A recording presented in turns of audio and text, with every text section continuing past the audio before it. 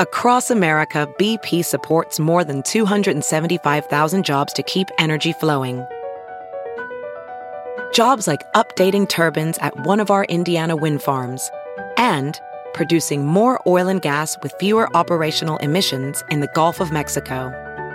It's and, not or. See what doing both means for energy nationwide at bp.com/investing in America. Hey, it's Kaylee Cuoco for Priceline. Ready to go to your happy place for a happy price? Well, why didn't you say so? Just download the Priceline app right now and save up to 60% on hotels. So whether it's Cousin Kevin's Kazoo Concert in Kansas City, go Kevin, or Becky's Bachelorette Bash in Bermuda, you never have to miss a trip ever again. So download the Priceline app today. Your savings are waiting. Go to your happy place for a happy price. Go to your happy price, Priceline. Hey guys, Mark Striegel checking in with you with a little pre-show message. What you're about to hear in tonight's podcast is actually a test run that Victor and myself did on the new live stream that we have going on TalkingMetal.com.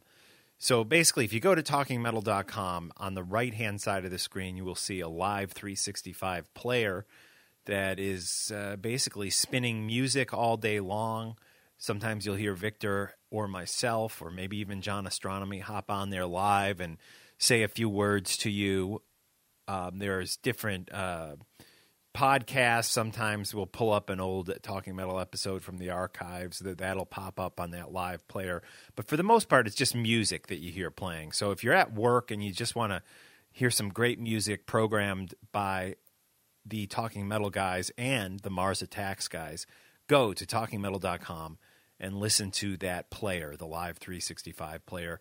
It is streaming at 128, which is, I believe, a higher quality rate than in Sirius satellite radio, and it's a hell of a lot cheaper. It's free, guys. You can listen to that music for free. So having said that, we have been doing these test live shows. I think there's been 3 of them done so far. Victor did one on his own. I did one with Victor a couple weeks ago, and then we did one just recently. And we're still working out all the kinks and the bugs, and it's not perfect. It's far from perfect. There are quality issues that you're going to hear tonight, and again, this is because it was a live show. It was done live. The mics peaked out at certain points, and we're still learning how to do this. So what you're going to hear tonight is a test run on the new live stream, a recording of a test run. And it was actually done on Friday, that Friday of the Memorial Day weekend last week. So cool. Check it out. Enjoy it. Have a great week, and I'll check in with you very soon with another episode of Talking Metal. You're listening to the Talking Metal Podcast with your host, Mark Striegel, and special guest co-host, Victor M. Ruiz. iTunes #1 hard rock and metal podcast. I'm Bud Friendly. Now, here are your hosts, Mark and Victor.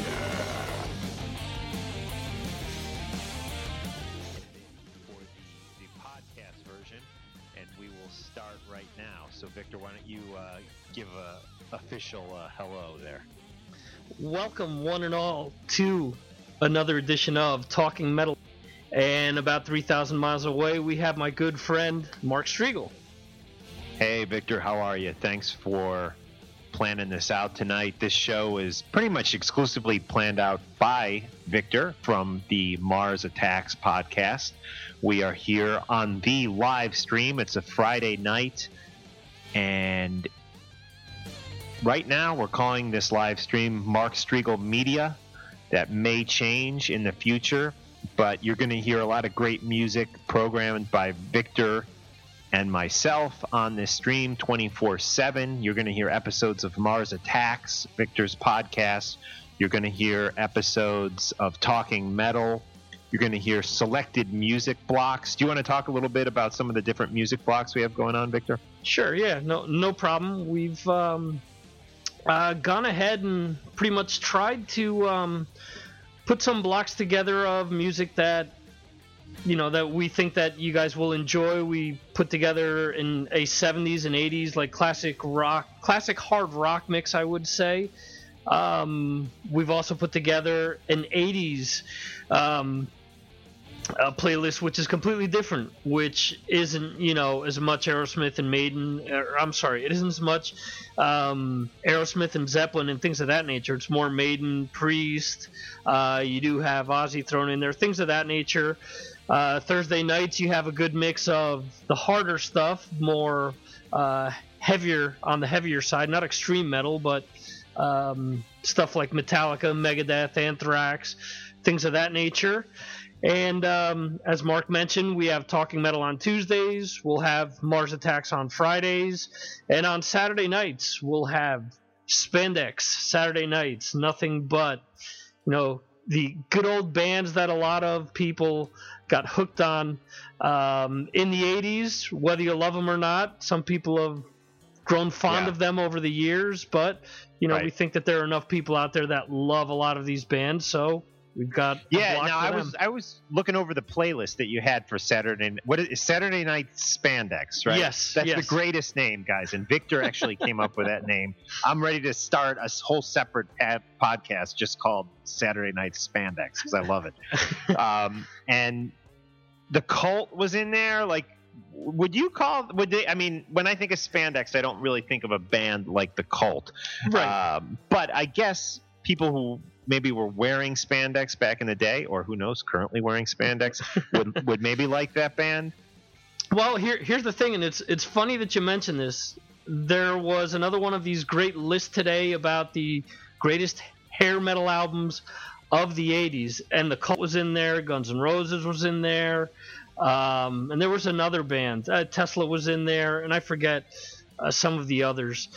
I think that there's such a fine line between image and music where I think you could definitely separate the Cult from, say, Poison. But at the same time, I think the same people that are checking Poison out love the Cult as well. So I think they sort of do go hand in hand. I think the lines are really blurred with a lot of what came out in the 80s, and maybe as the generations have grown older and whatnot, maybe some of the poser music. And at the same time, you have younger kids that are saying, oh, no, I can't mix, Guns N' Roses with Poison because of this or because of that. But in the end, at one point or the other, you see pictures of a lot of these bands. They did have the puffed up hair. They did have spandex. That's true. I mean, even look at how Guns N' Roses looked when they first hit the scene. They were so glammed out. And I used to know somebody who lived in Seattle, and they used to go to the clubs back in the late 80s in Seattle, and they swore to me that Alice in Chains was like a glam metal band back in those days.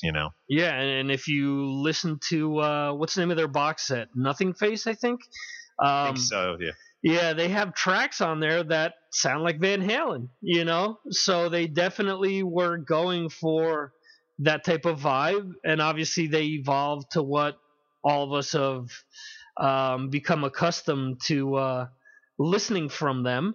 Interesting that you bring Alice in Chains up. There was something that I listened to you comment on in one of the last Talking Metal podcasts, the whole William Duvall sounding like Lane Stanley bit, which I'm with you. He sounds nothing like Lane Stanley. He does a great job filling in, but I think a lot of people don't realize how much Jerry Cantrell actually, contributes to that Alice in Chains sound. Yeah, absolutely. And I think, those first two records, you really had Lane doing a lot of the vocals, but even on, songs like Man in the Box and stuff, Jerry did a lot of the harmony vocals. But I think as and Sap, of course, was in there, the great acoustic EP, and then by the time you got to Jar of Flies, the kind of the second acoustic EP, I mean, Jerry was really literally doing lead on, excuse me, a beer burp, on a lot of those songs there. And I think that's partly because Lane Staley's, health had just deteriorated so much. And, and it's like, William now in the band has an incredibly strong voice, but I really don't think he sounds that much like Lane. I think he delivers the songs great and pulls off all the songs, and they sound so great. But I think a lot of these people are like, oh, he sounds just like Lane. No, that's Jerry sounding just like Jerry. Yeah, I agree. And one of the things that the two of us talked about the first time that we hooked up doing a show was the whole branding of bands. It's sort of a shame that Jerry Cantrell put out so many strong solo albums, and they went, completely. They've been completely ignored. But once you slap that name brand on there, once you put Tide on there or whatever, all of a sudden everyone flocks to it. Wow, did you hear, the latest Alice in Chains? And it's like, what? Did you not check out Boggy Depot and everything else that came out in between that's just as good and exciting? Yeah, and I think Jerry probably realized that more than anybody, and it's like, I do think, when a singer dies, the fans are a lot more forgiving than say they are when the singer quits the band. Absolutely. And they get somebody else, you know. And I think it's funny because we went and saw Alice in Chains live 2 weeks ago in Bethlehem, Pennsylvania. Mail, and it was in Pennsylvania, so and I loved it out there because it was the true-blooded kind of American rock fans. It wasn't your New York City hipsters, and a lot of times the people in New York would say to me, well, those people don't even realize that Slash isn't in Guns N' Roses, or those people out in Middle America don't even realize that Jeff Tate's not in Queensryche, or those people out there don't realize that Lane's dead and he's not touring with Alice in Chains. And I honestly, these people did. They got it. The whole place was packed. I mean, I'm guessing it was sold out because you couldn't move in the. I wouldn't call it an arena in the casino, but it was like a Roseland size room. You couldn't move, and Roseland is a big theater hall in New York City, if you're wondering what Roseland is. So anyways, it's a big space, and in between some of the songs, the crowd actually started going, Jerry, Jerry, Jerry, Jerry, and it made me think, they get it. They get that this is, for the most part, Jerry Cantrell's thing, and he, wrote most of those songs, like The Rooster, which is a song that Lane did sing, I think all of, that was written solely by Jerry, and Lane did have some writing credits, of course, but sure. it was mostly Jerry. In a lot of ways, I always feel like he was kind of the Pete Townsend. He's to Alice in Chains what Pete Townsend was or is to the Who. Yeah, I agree 100%. It's a shame. But, I guess the fans that really are the diehards really do know. And it's cool that you mentioned that that people were chanting his name and do appreciate, what he's doing. And it is unfortunate also what you mentioned about, the handlebar wearing fellas in New York not appreciating that, that that the rest of the country actually digs good music. So go ahead. No, that's it's so true. And and it's I love New York more than any place on the planet, to be honest, but there is something that in some ways is almost more true when you go out to these places in the Midwest, or even just across the PA border from New Jersey here, and you can see, you know, that people really still love their rock music, and it's great. You know, I mean, I go back and forth. You know, is hard rock and heavy metal, is it dead? Is it alive? Or what the hell's going on? And it's like, you know, I go see UDO play in New York City, and they only get 350 people showing up, but yet, you know, I go see Metallica and they sell out, you know, the arena in Newark, New Jersey, 2 nights in a row, you know, 15,000 plus each night, and they sell it out in like 10 minutes. I mean, that might be a slight exaggeration, but not much. Right. Yeah, they're still packing people in. Yeah, definitely. Cool. Well, should we get into some more music? Yeah, let's see if I can pull this off. The Alice in Chains track was actually further down the list. Let's see if I could kick this off. Live shows right now. Victor has really taken the reins here and is doing a great job learning this whole Live 365 software. So bear with us. There will definitely be technical errors. If it sounds halfway decent, we may put this out in a podcast version on Talking Metal and or Mars Attacks RSS feeds. So again, thanks for bearing with us, and thanks for listening to this test live episode of Talking Metal and Mars Attacks. In what you wanna be, I don't like what I see. Like the coldest winter chill, heaven beside you, yeah, with me. Like the coldest winter chill, heaven beside you, yeah, with me. Like the coldest winter well, heaven beside you, yeah, with me. And you think you have it still, heaven inside you. So there's problems in your life, that's fact up. I'm not blind, I'm just seeing through. You are listening to a podcast version of the last live show, where we play abbreviated versions of the songs. To hear the songs in full, go to TalkingMetal.com and use the iTunes links in today's show notes to open your iTunes. There you can purchase the music. Using the link also helps support what we do here. Thanks for your support.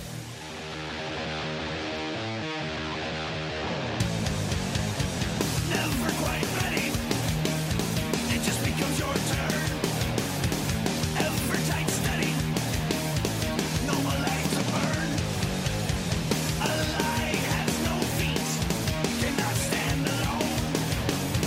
I'll cry in the street. Who cast the first stone? With dirt between my teeth. I'm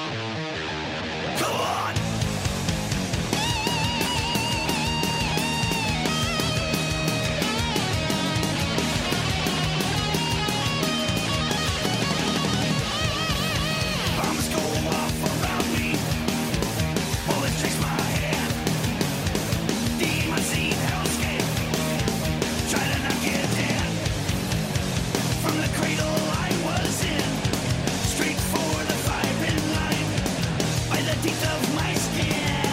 Dragging in the serpent versus swine. With dirt between my teeth, I made the devil sell his soul. I know that he can bleed.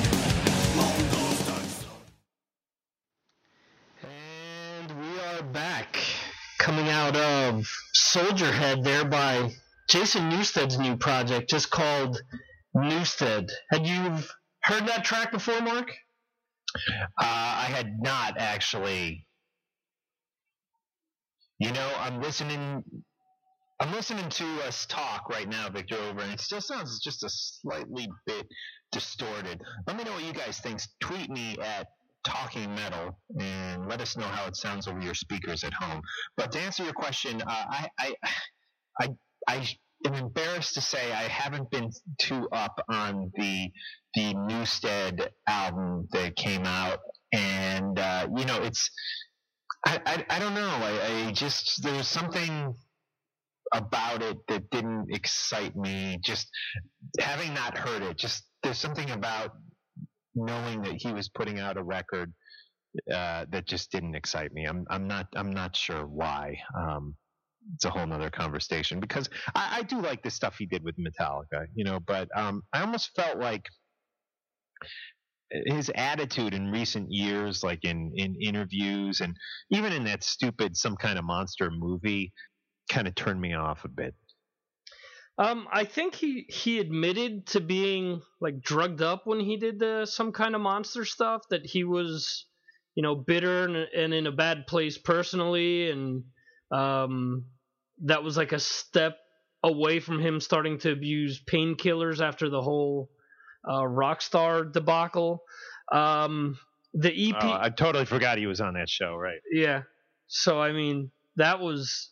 I mean, I'm thankful that I never got to see that. But you know, what a cast of characters: Jason Newsted, Gilby Clarke, and Tommy Lee. I mean, I don't know. It just seems like an odd mix. But anyway, go ahead, Mark.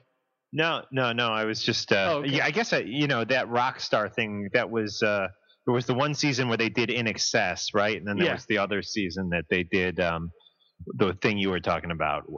So yeah, I don't know. I don't know, and I do need to check it out, because what I was just hearing on the stream here sounded pretty cool. What do you think of it? I mean, the EP sounded, you know, to me sounds pretty neat. He's not reinventing the wheel here. I mean, I know a lot of people are saying, well, you know, it doesn't sound that different from what he did in the past. Well, you know, he'd actually done a lot of different projects that sounded nothing like Metallica, and this is the first thing that he's come back to that remotely sounds stereo. The one thing that I have found pretty interesting is, you know, people sort of calling into question him covering some Metallica songs live that he didn't actually write. I don't know. He's part of Metallica's history, so I mean, it isn't as if, you know, I don't know, he doesn't have a right to cover the songs. He's covering Whiplash. He's doing My Friend of Misery, and he's doing Creeping Death. So, you know, he's really only doing one overly popular song by the band. So I mean, I don't know. After all the years, I mean, why? Yeah, but I mean, let's look at this. I just thought it was weird, because obviously I tuned in this week to see him get pushed off stage or whatever happened. There was that YouTube clip, and they were playing Whiplash when that happened.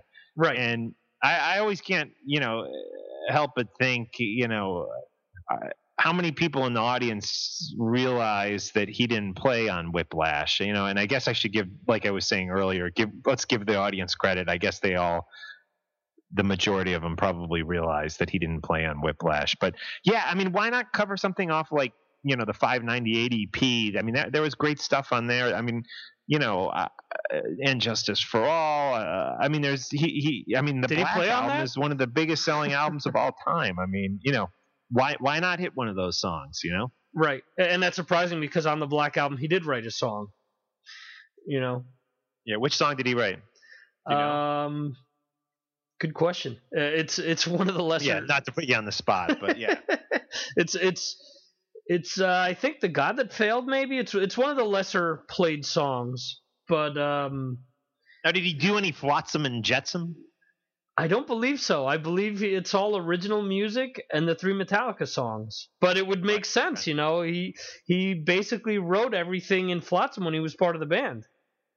Yeah, but it's just I don't know if anybody cares. I mean, I saw.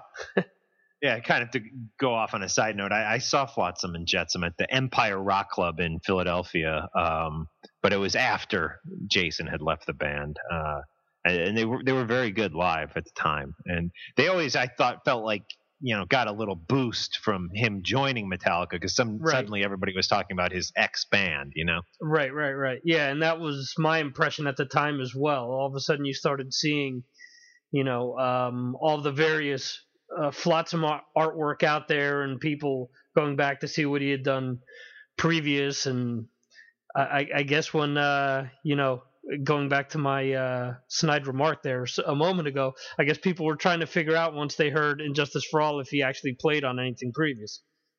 Right. Yeah, I think it's weird that he's playing Creeping Death and Whiplash in concert. That's just my take on it. I mean, I think Bruce Kulick, hasn't he done similar things where he's played like older Kiss songs and stuff?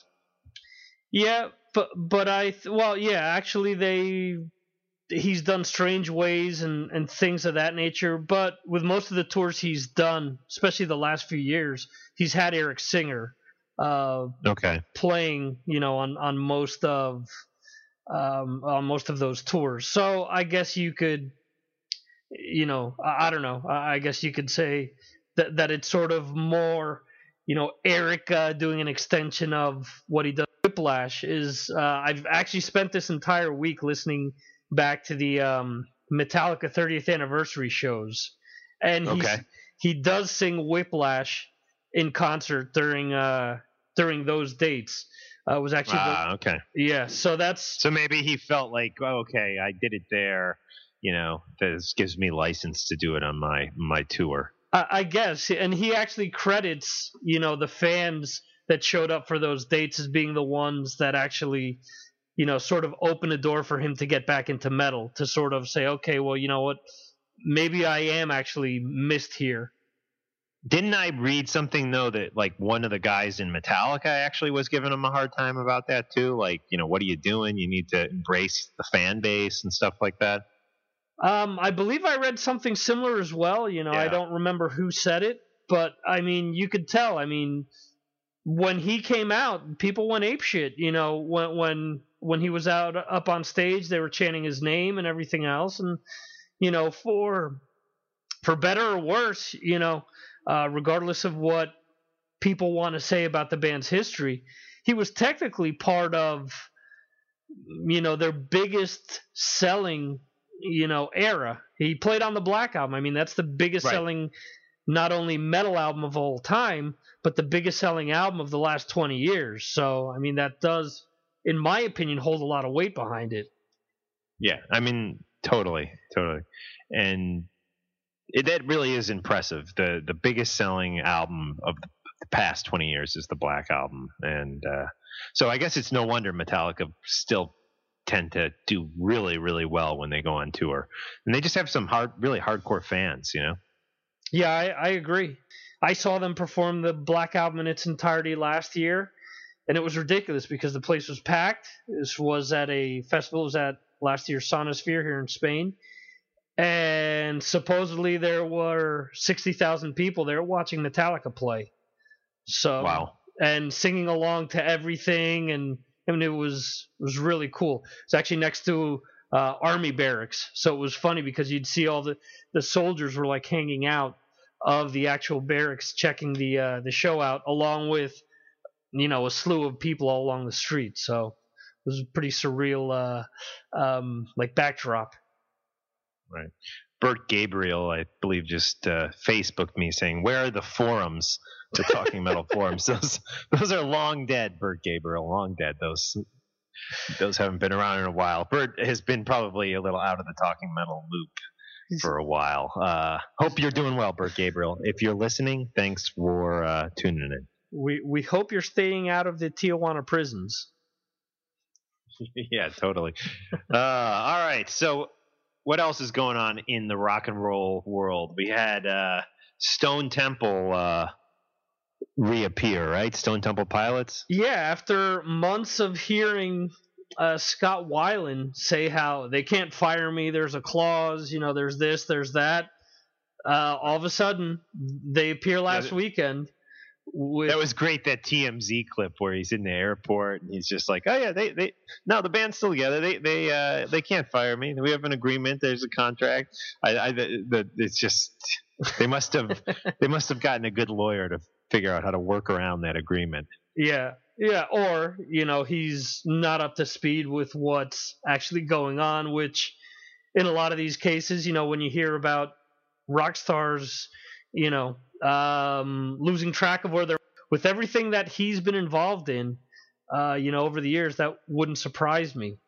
I also wondered, if he somehow violated the contract by going out and doing this solo tour that he was doing.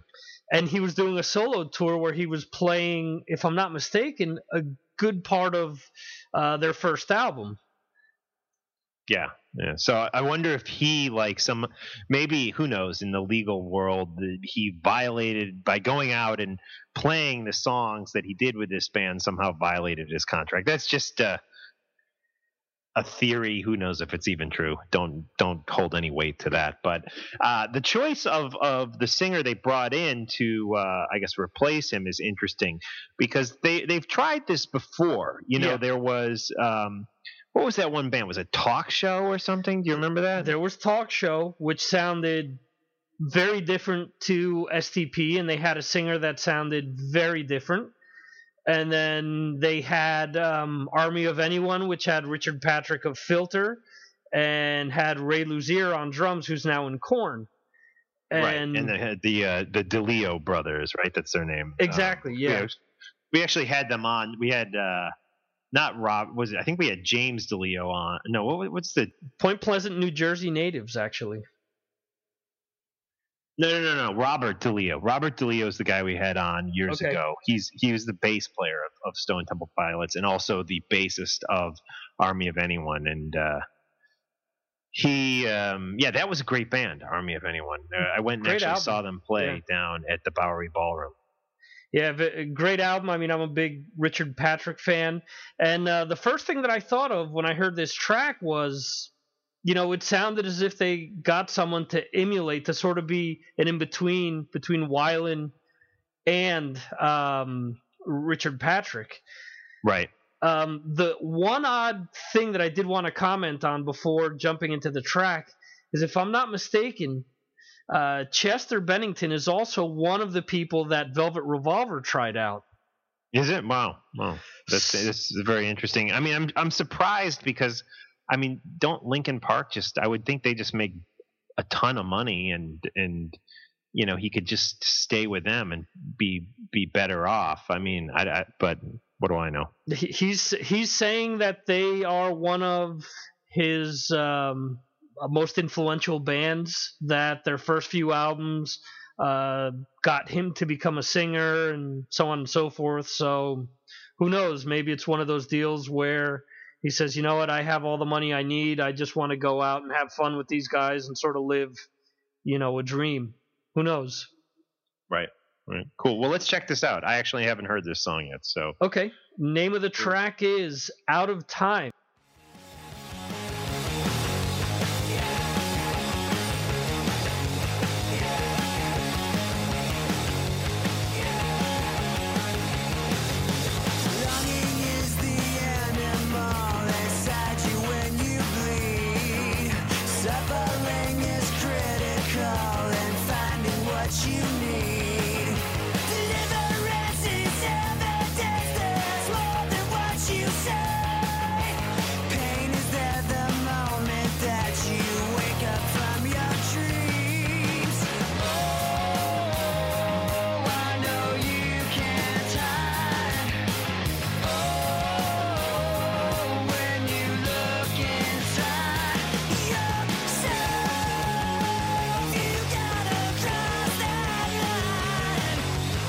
You are listening to a podcast version of the last live show, where we play abbreviated versions of the songs. To hear the songs in full, go to talkingmetal.com and use the iTunes links in today's show notes to open your iTunes. There you can purchase the music.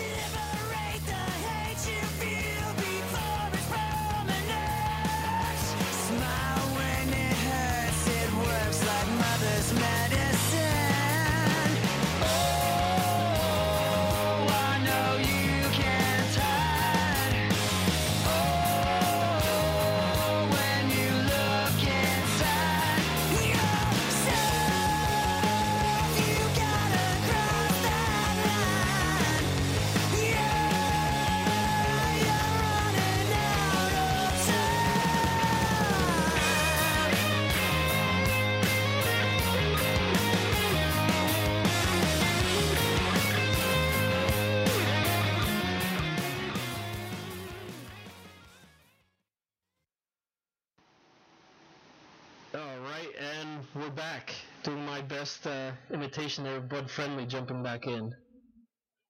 And I see Nice. that as we turn the mic back on, the volume jumps right back up. So it's got to be something automatic in the software. And so what are you doing? Are you like adjusting it back down every time then? Yeah, I just caught it that it went from 10 to a volume of 90, so I just brought it back down to 10. Interesting. All right. Guys, you are listening to a test live episode of Talking Metal and Mars Attacks. You got Mark Striegel and Victor Ruiz. And if you're listening to the podcast version of this, you're hearing us do a live show and work out some of the kinks. So if it's bothering you listening to the kinks, you can shut it off, or you can laugh at us, or you can do whatever you want. But we're having fun. We're listening to music. Absolutely. That track to me sounded of very Stone Temple Pilots, so Yeah. they're definitely keeping their sound, and I think that's the important thing for a band like that. Stay on brand, if you will. But going back to what I said earlier, I think they're going to have the problem that so many bands have had when you try to replace a singer, in that the fans. Unless the guy died, a lot of times the fans aren't that accepting. I mean, there's a few exceptions, sure. I mean, Van Halen, of course, did really well after Roth left, but there was always a big portion of those David Lee Roth era Van Halen fans that never, even with Sammy's history, and it was a good, credible history, of solo records and Montrose, still didn't accept him as the singer of Van Halen. But I would say they're an exception because they did really well with Hagar too. I think the best example, though, is Maiden by far. Because if you look at Sabbath had issues all the time. Deep Purple even. I mean, when Ian Gillan is technically the second singer. But even, when David Coverdale came in and everyone else that followed him, obviously they've had issues. But Bon Scott to Brian Johnson, there's really been no issues there, It's exactly what you're saying. That's a perfect example. Yeah, and I think with the Deep Purple, Iron Maiden examples that you give, you're exactly right. But I mean, Deep Purple did have a hit in the States with Hush, I guess, before Gillan joined. But in general, they really didn't break super big in the States, at least, and I think in Europe too, for that matter. Iron Maiden, although they were starting to do well, and they'd done a tour of the States with Di'Anno and toured the world with him.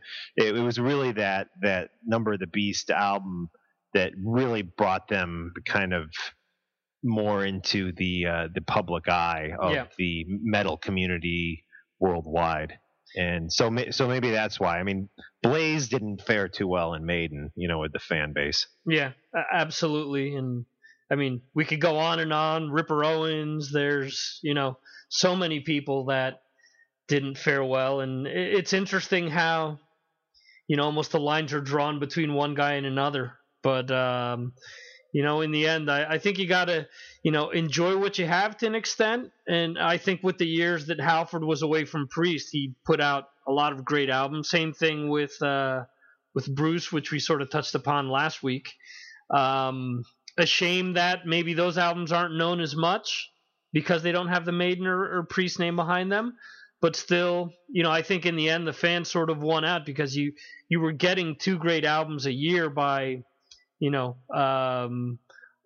Halford or, Dickinson solo and then Maiden on their own. So, what's interesting about Maiden too and Blaze. I mean, I know you've interviewed Blaze on Yes. your show, right? Yes. But it was that greatest hits record that they put out.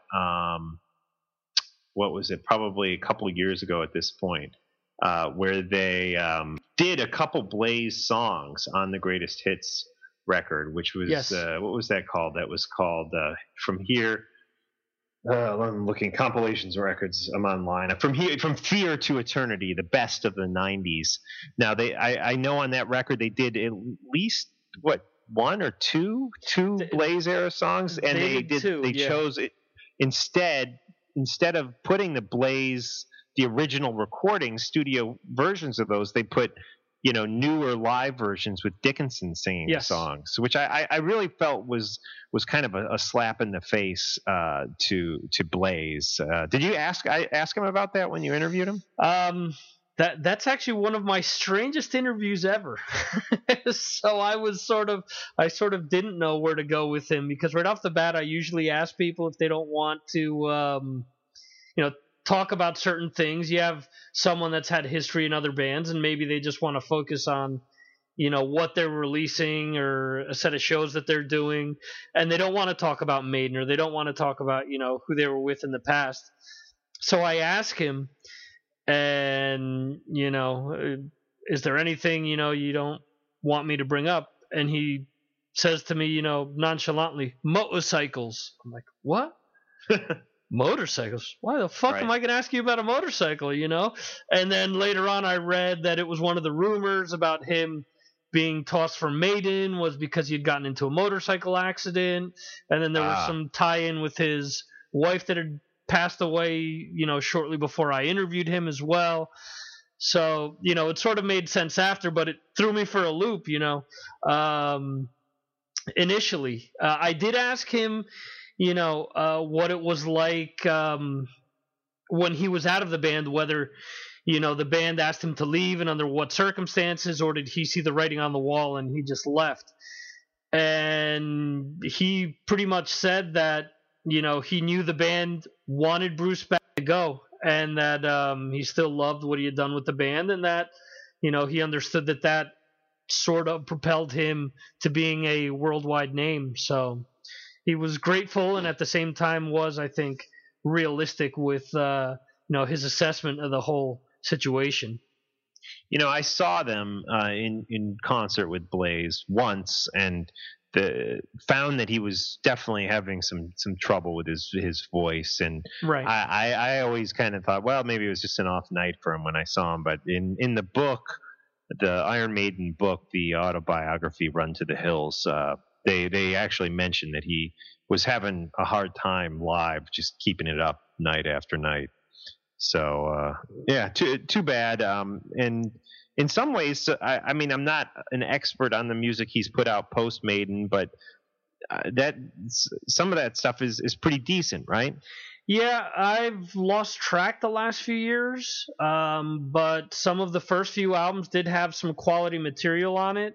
After that, I sort of lost track because he'd started, recycling members, and the quality, in my opinion, started coming down with the material. But I would say the first 3 or 4 albums he put out post Maiden were fairly strong. Cool. Yeah, somebody friend John, not John Astronomy, different John, just texted me saying that, Mark taking over for Udo in Accept, that he's been quite successful, which I think in some ways he has been, at least with the critics. Blood of Nations, a very successful record as Right. far as reviews go. What's your thought on Mark taking over for Udo Dirkschneider? His last name in Spanish actually means screw, as in a screw, as in a nail in a screw, not as actually screwing someone. But anyway, I think that Blood of Nations album is great. You know, it's got a lot of strong material on it. But I also have to agree with Udo's assessment during the interview that you did with him. Right. I really was looking forward to Stalingrad. I'd read some reviews, and some people had said it was stronger than Blood of Nations. And it's a good album, but I don't think it's as strong as Blood of Nations. I think what he mentions might be spot on. You know, the album, as you said, was successful with the critics. A lot of people, you know, went out to see them play. And, you know, a lot of times when bands are remotely successful, they need to, you know, strike again while the iron's hot. And I think that may have been the case with Accept. I don't think it's a bad album, you know, but I don't think it's up to the standards of Blood of Nations. Totally. And what about, of course, I think, you know, we got to get to some music here, but what about Queensryche? I haven't listened to the entire Tate album, and it isn't because I didn't like it. I just haven't had the time to listen to it. But the one single, Cold, everyone is all up in arms over the sound of the distortion and this and that. And I don't know. Being a fan of industrial music, that's a type of distortion that I've been used to listening to for about 20 years. So, I mean, that's not a big deal. As we had discussed in the past, the song that Queensryche has put out is tuned as if we're getting, you know, Queen of the Reich Part 2. There may be, or at least from the single Redemption, it seems like they're going to be, you know, a lot truer to what the band was originally known for, up to maybe the Mindcrime album. But it still doesn't mean that they're not going to tweak things to modernize it and to try to get, you know, other fans to listen to it. Totally. And yeah, so we got listeners because people are texting me, people are on Facebook, people are tweeting. David Isaac was the one who suggested us talking about Queensryche there. Arun just texted me saying Chester Pendleton rules. Who the hell is Chester Pendleton? I guess he means Bennington. Bennington? Oh, I don't know. From Linkin Park, I guess. I mean, I don't know. Oh, okay. I don't know. Yeah. Pendleton. What's it? Oh, see, I don't even know. Is that the guy's Bennington, name? Chester Bennington. Oh, Bennington. Okay. So well, I don't know who Chester Pendleton is, but whoever he is, we wish him lots of luck. Yeah. And here's Bert Gabriel checking in. Wow. So cool. Glad we got some listeners out there. Let's get into a little more music. What do we got on deck here now? A little David Bowie, maybe? Yes, we do. And we sort of wanted to bring up real quickly the death of a very important bass player that maybe doesn't get the recognition of a lot of, you know, like Steve Harris's or Chris Squires or people of that nature.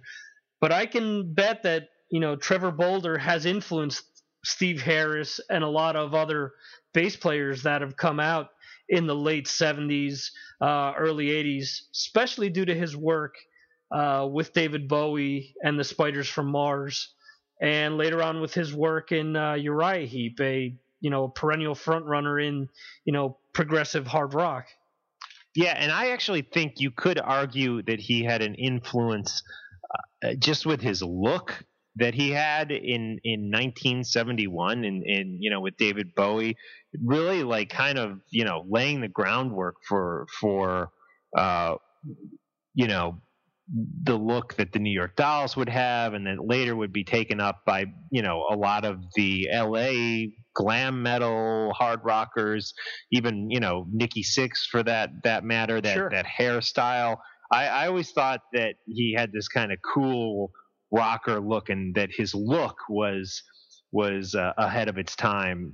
And let's face it, you know, Ziggy Stardust, that he played on numerous Bowie records as well as numerous Uriah Heep records. But let's face it, Ziggy Stardust and the Spiders from Mars, a very influential record on all styles of music, including hard rock and heavy metal. Bands like Racer X covering Moon Age Daydream off that record. And in 1971, guys, this was a hard rock record. I mean, it even said right in the back, this record is meant to be played at maximum volume or something to that matter. And one of my favorite records of all time, period. Okay, cool. So let's check out a song that I'm sure a lot of you are very well versed in. This is Suffragette City, and our thoughts and prayers go out to the family of...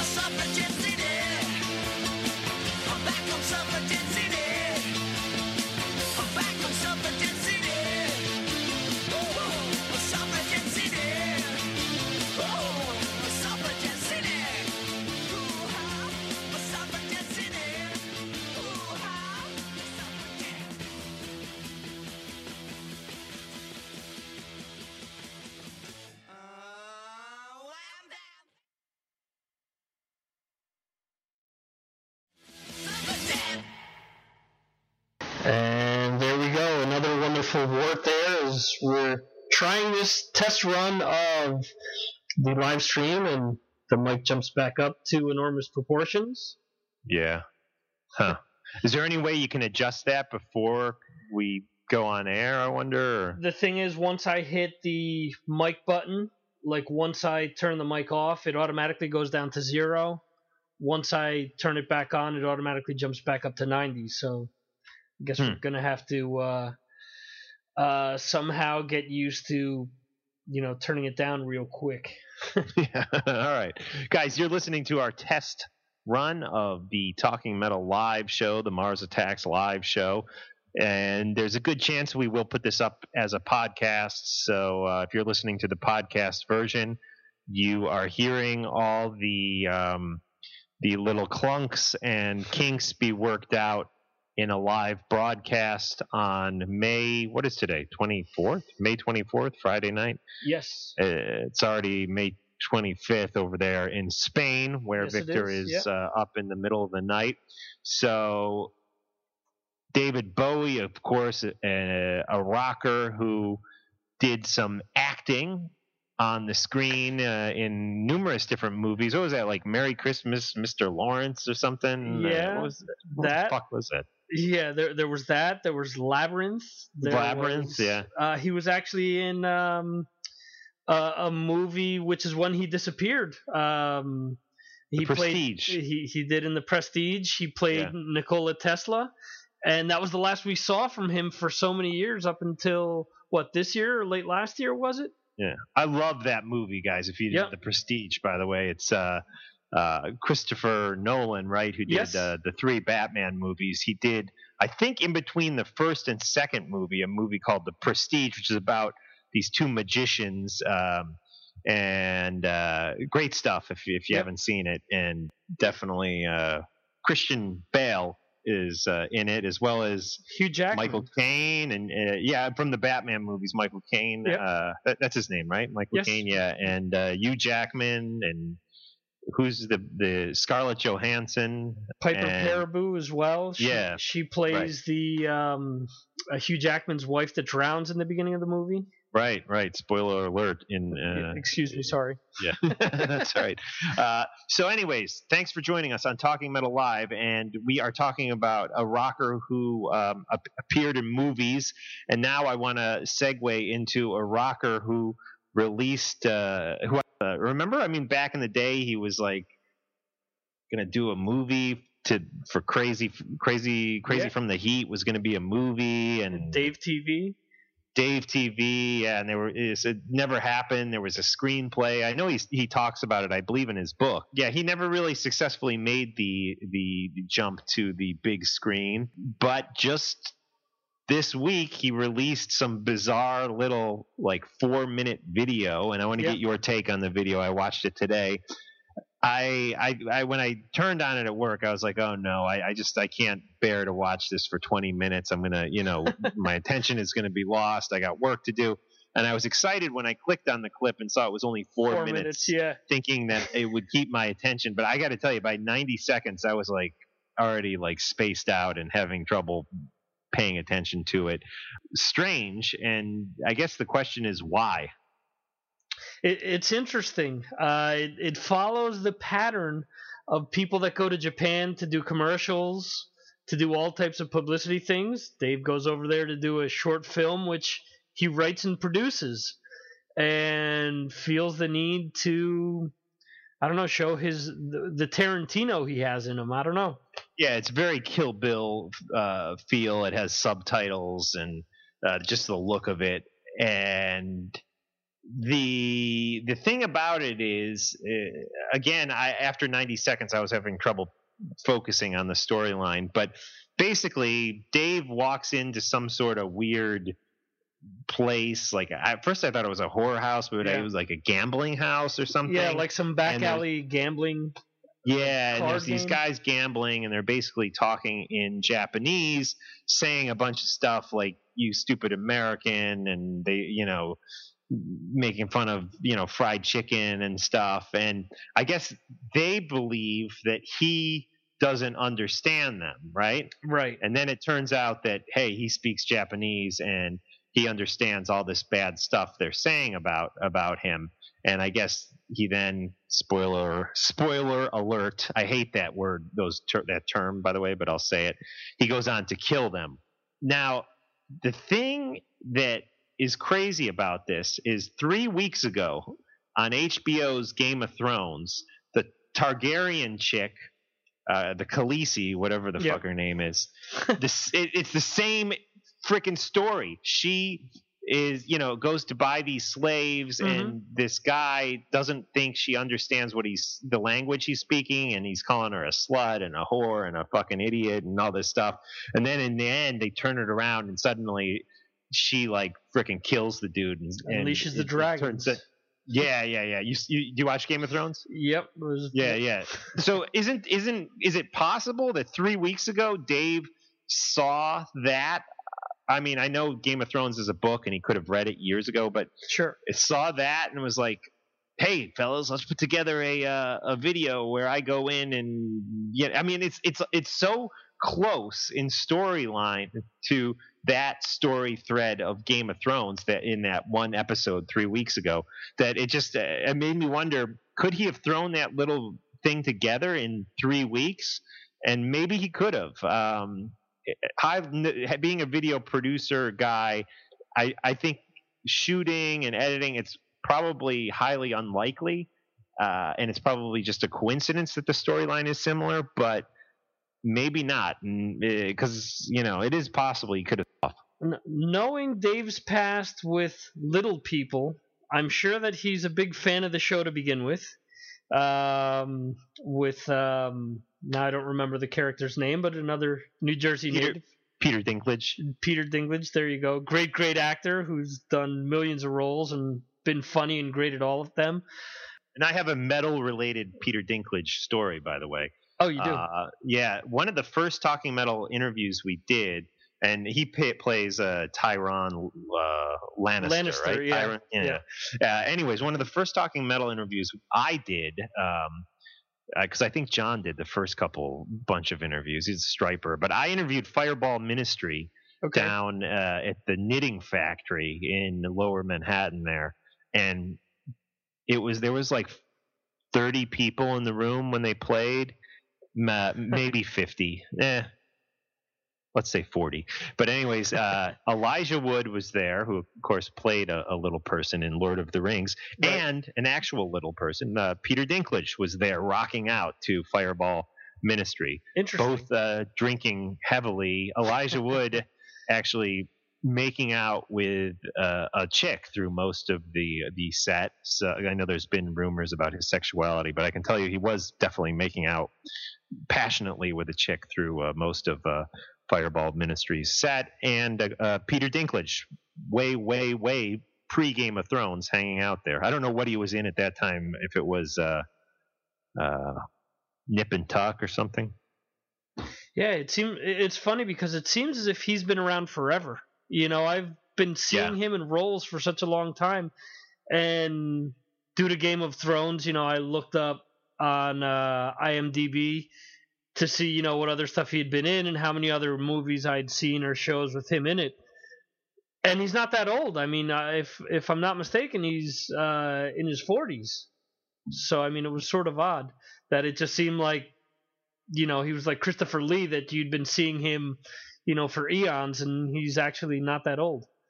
Yeah. Well, thank you for saying he's not that old, because he's the same exact age as me. Okay. And I feel fucking old, man. I mean, that's a whole nother conversation. But I mean, I remember when I was in 7th grade and Mick Jagger turned 40. I was like, that fucking guy's fucking old, man. Not like he was old. He was fucking old. Yeah. I mean, I remember George Lynch was like 32. And, most of the metal dudes at that time, George Lynch was definitely a few years older than everybody, and right. And I remember thinking, man, George Lynch, he's fucking old. He's 32, 33 years old, and it's crazy how you judge old. But there's a lot of people who think Peter Dinklage is old. Speaking of David Lee Roth, though, there's no arguing that David Lee Roth is old. He looks good, man. When he takes off his shirt, he's still in shape, and in that film, that's the one thing I'll say that, he's, for a guy who's got to be 60, right? Or pushing 60. He's got to be up around there, yeah. Definitely looks good. And I mean, when I saw them play live a couple years back, well, more than that, 4 or 5 years back at this point, he sounded great. Yeah, I mean, for all the knocks on, on the latest album, and his lyrics and this and that, all the clips that I saw, I mean, I thought he looked real good in concert. The whole band looked good in concert, and I thought the album was phenomenal. So yeah, great record, and 57 years old, David Lee. He's almost at 60. Guys, thanks for listening tonight. We're going to play a little Van Halen right now, and then we will come back and kind of, I guess, wrap things up. Right, Victor? Yeah, we'll do that. Let's get into speaking of a different kind of truth, and this is actually about a part of New York where David Lee Roth supposedly has a house, or lives, or is an EMT or something or other. So here we go. Chinatown by Van Halen.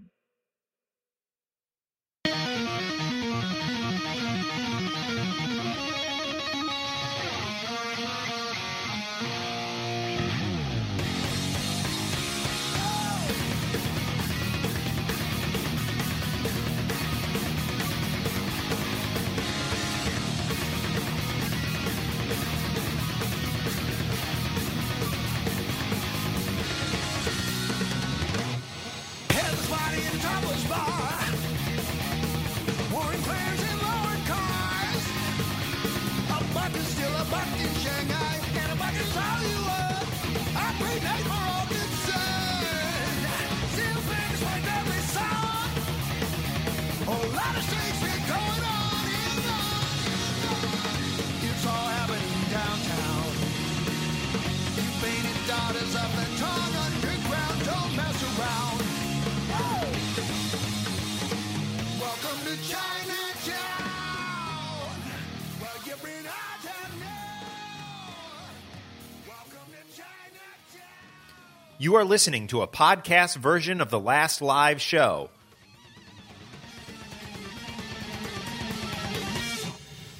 It's all happening downtown. You painted daughters of the tongue underground, don't mess around. Welcome to Chinatown. Well, you've been out to know. Welcome to Chinatown. Welcome to my town, my town, my town.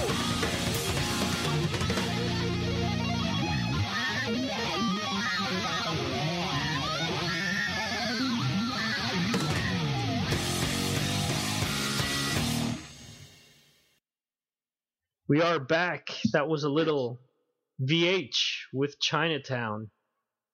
And one of the things that I wanted to discuss, something that I think is near and dear to a lot of us, What's that? is the whole alcoholic beverage side of music and how a lot of bands are now jumping on the bandwagon of getting wine and beer out there. Yeah. The latest being Maiden. There are all these, press releases with Bruce and the Trooper beer with the taps and everything else that they're putting in the pubs in England. And what are your thoughts on bands using this route to sort of market themselves? Well, I think Maiden for a beer. I mean, it seems like they're taking it kind of seriously, and aren't they using like a microbrewery or something to? So there's the brewery that's behind the Maiden beer seems to have some cred, and my dog is freaking molesting me right now. Ozzy, go away! Come on. Anyways, yeah, and they seem to be taking it seriously. And I would think a band like Maiden, a band that's been known to hang out at the pub, that if they're going to put, the effort and the name into researching the beer that they're going to put their name on, I trust them. That's what I'm trying to say. I trust Maiden's beer because this is a pub band. They are always talking about how they go hang out at the pub before, after, or sometimes they blow off rehearsal to go do it. I mean, even Bruce said when they got back together, they were supposed to go practice and they didn't even do it. They just went down to the pub and drank. And yeah, Maiden, I'm going to trust their beer. Kiss, with Paul Stanley and Gene Simmons, who claim they don't even drink. Now I know Paul has been drunk on wine and stuff, but they've always spoken down towards alcohol. I even saw Gene rip a guy a new asshole in person for being drunk. And now drunks and enjoying alcohol, maybe that's two different subjects. But I just feel like Kiss has always been so anti-alcohol that they have no business releasing Kiss wine. And what are they doing now? Do they have like a beer house or something? Yeah, that's exactly what I was going to bring up. They've come out like with their own Hard Rock Cafe, and it's, if I'm not mistaken, there's an alcoholic connotation to the actual name of the place. Yeah, they need to get Ace back in the band before I'll visit that place. But no, I'm just kidding. I love Kiss, of course, and it is interesting that in that Family Jewels episode, Gene actually gets drunk in at least one of the episodes. So maybe he's turned over a new leaf. Could be. Hey, he after all these years decided to get married. So who knows? I guess in the end. Whatever sells makes them money, Yeah, and then you have, of course, Maynard from Tool, with his wine, and he seems to be quite serious about it from what I've read, and I saw a clip of him talking about it. So I'm not a big wine guy, but I would check his wine out, and I would believe that maybe there could be some quality there. Right, and he's actually got a documentary regarding his vineyard and how it all came about. So it does seem like he's really involved in it, and like you're saying, it seems like there's some validity to it. And over the last few years, though, you have members of Warrant, members of Rat, Motorhead's put out a bunch of different wines and beers. AC/DC's done the same thing. So I mean, I could see what you're saying. I don't know. AC/DC, I don't know. They seem like they're just into licensing the name. I mean, I do feel like Maiden has at least made the effort to act like they're not just licensing the name, right, for their beer. AC/DC, honestly, one of my favorite bands of all time. I love both eras. Everybody's always like, this era, Bon Scott is so much better. And okay, maybe, but there's some Brian Johnson stuff that kicks ass too. I love AC/DC, and I just sometimes I feel like they are money grabbers. They're just if you pay enough to license the track for your movie, you get it. If you pay enough to they want money for everything. That's the vibe I get from AC/DC, and I could see them simply just licensing their name out to a beer or wine company. Motorhead, I don't know. I kind of feel maybe the same about them. This is all just speculation and guessing on my part. What are your thoughts? I mean, Kiss, I think, obviously is them licensing the name, but I think that the majority of them is the same deal. Maiden has been the first one where you see, Bruce out there. You see him with the not the kegs, but the faucets or whatever you call it. I don't even know what they're called. Where he's actually in a pub there and he's serving the beer and whatnot. Right, yeah. So it seems like he's gone, yeah, there you go. Where he's gone the extra effort to actually do the marketing side of things. Whereas the other bands, it just appears on, besides the alcohol is the hot sauce.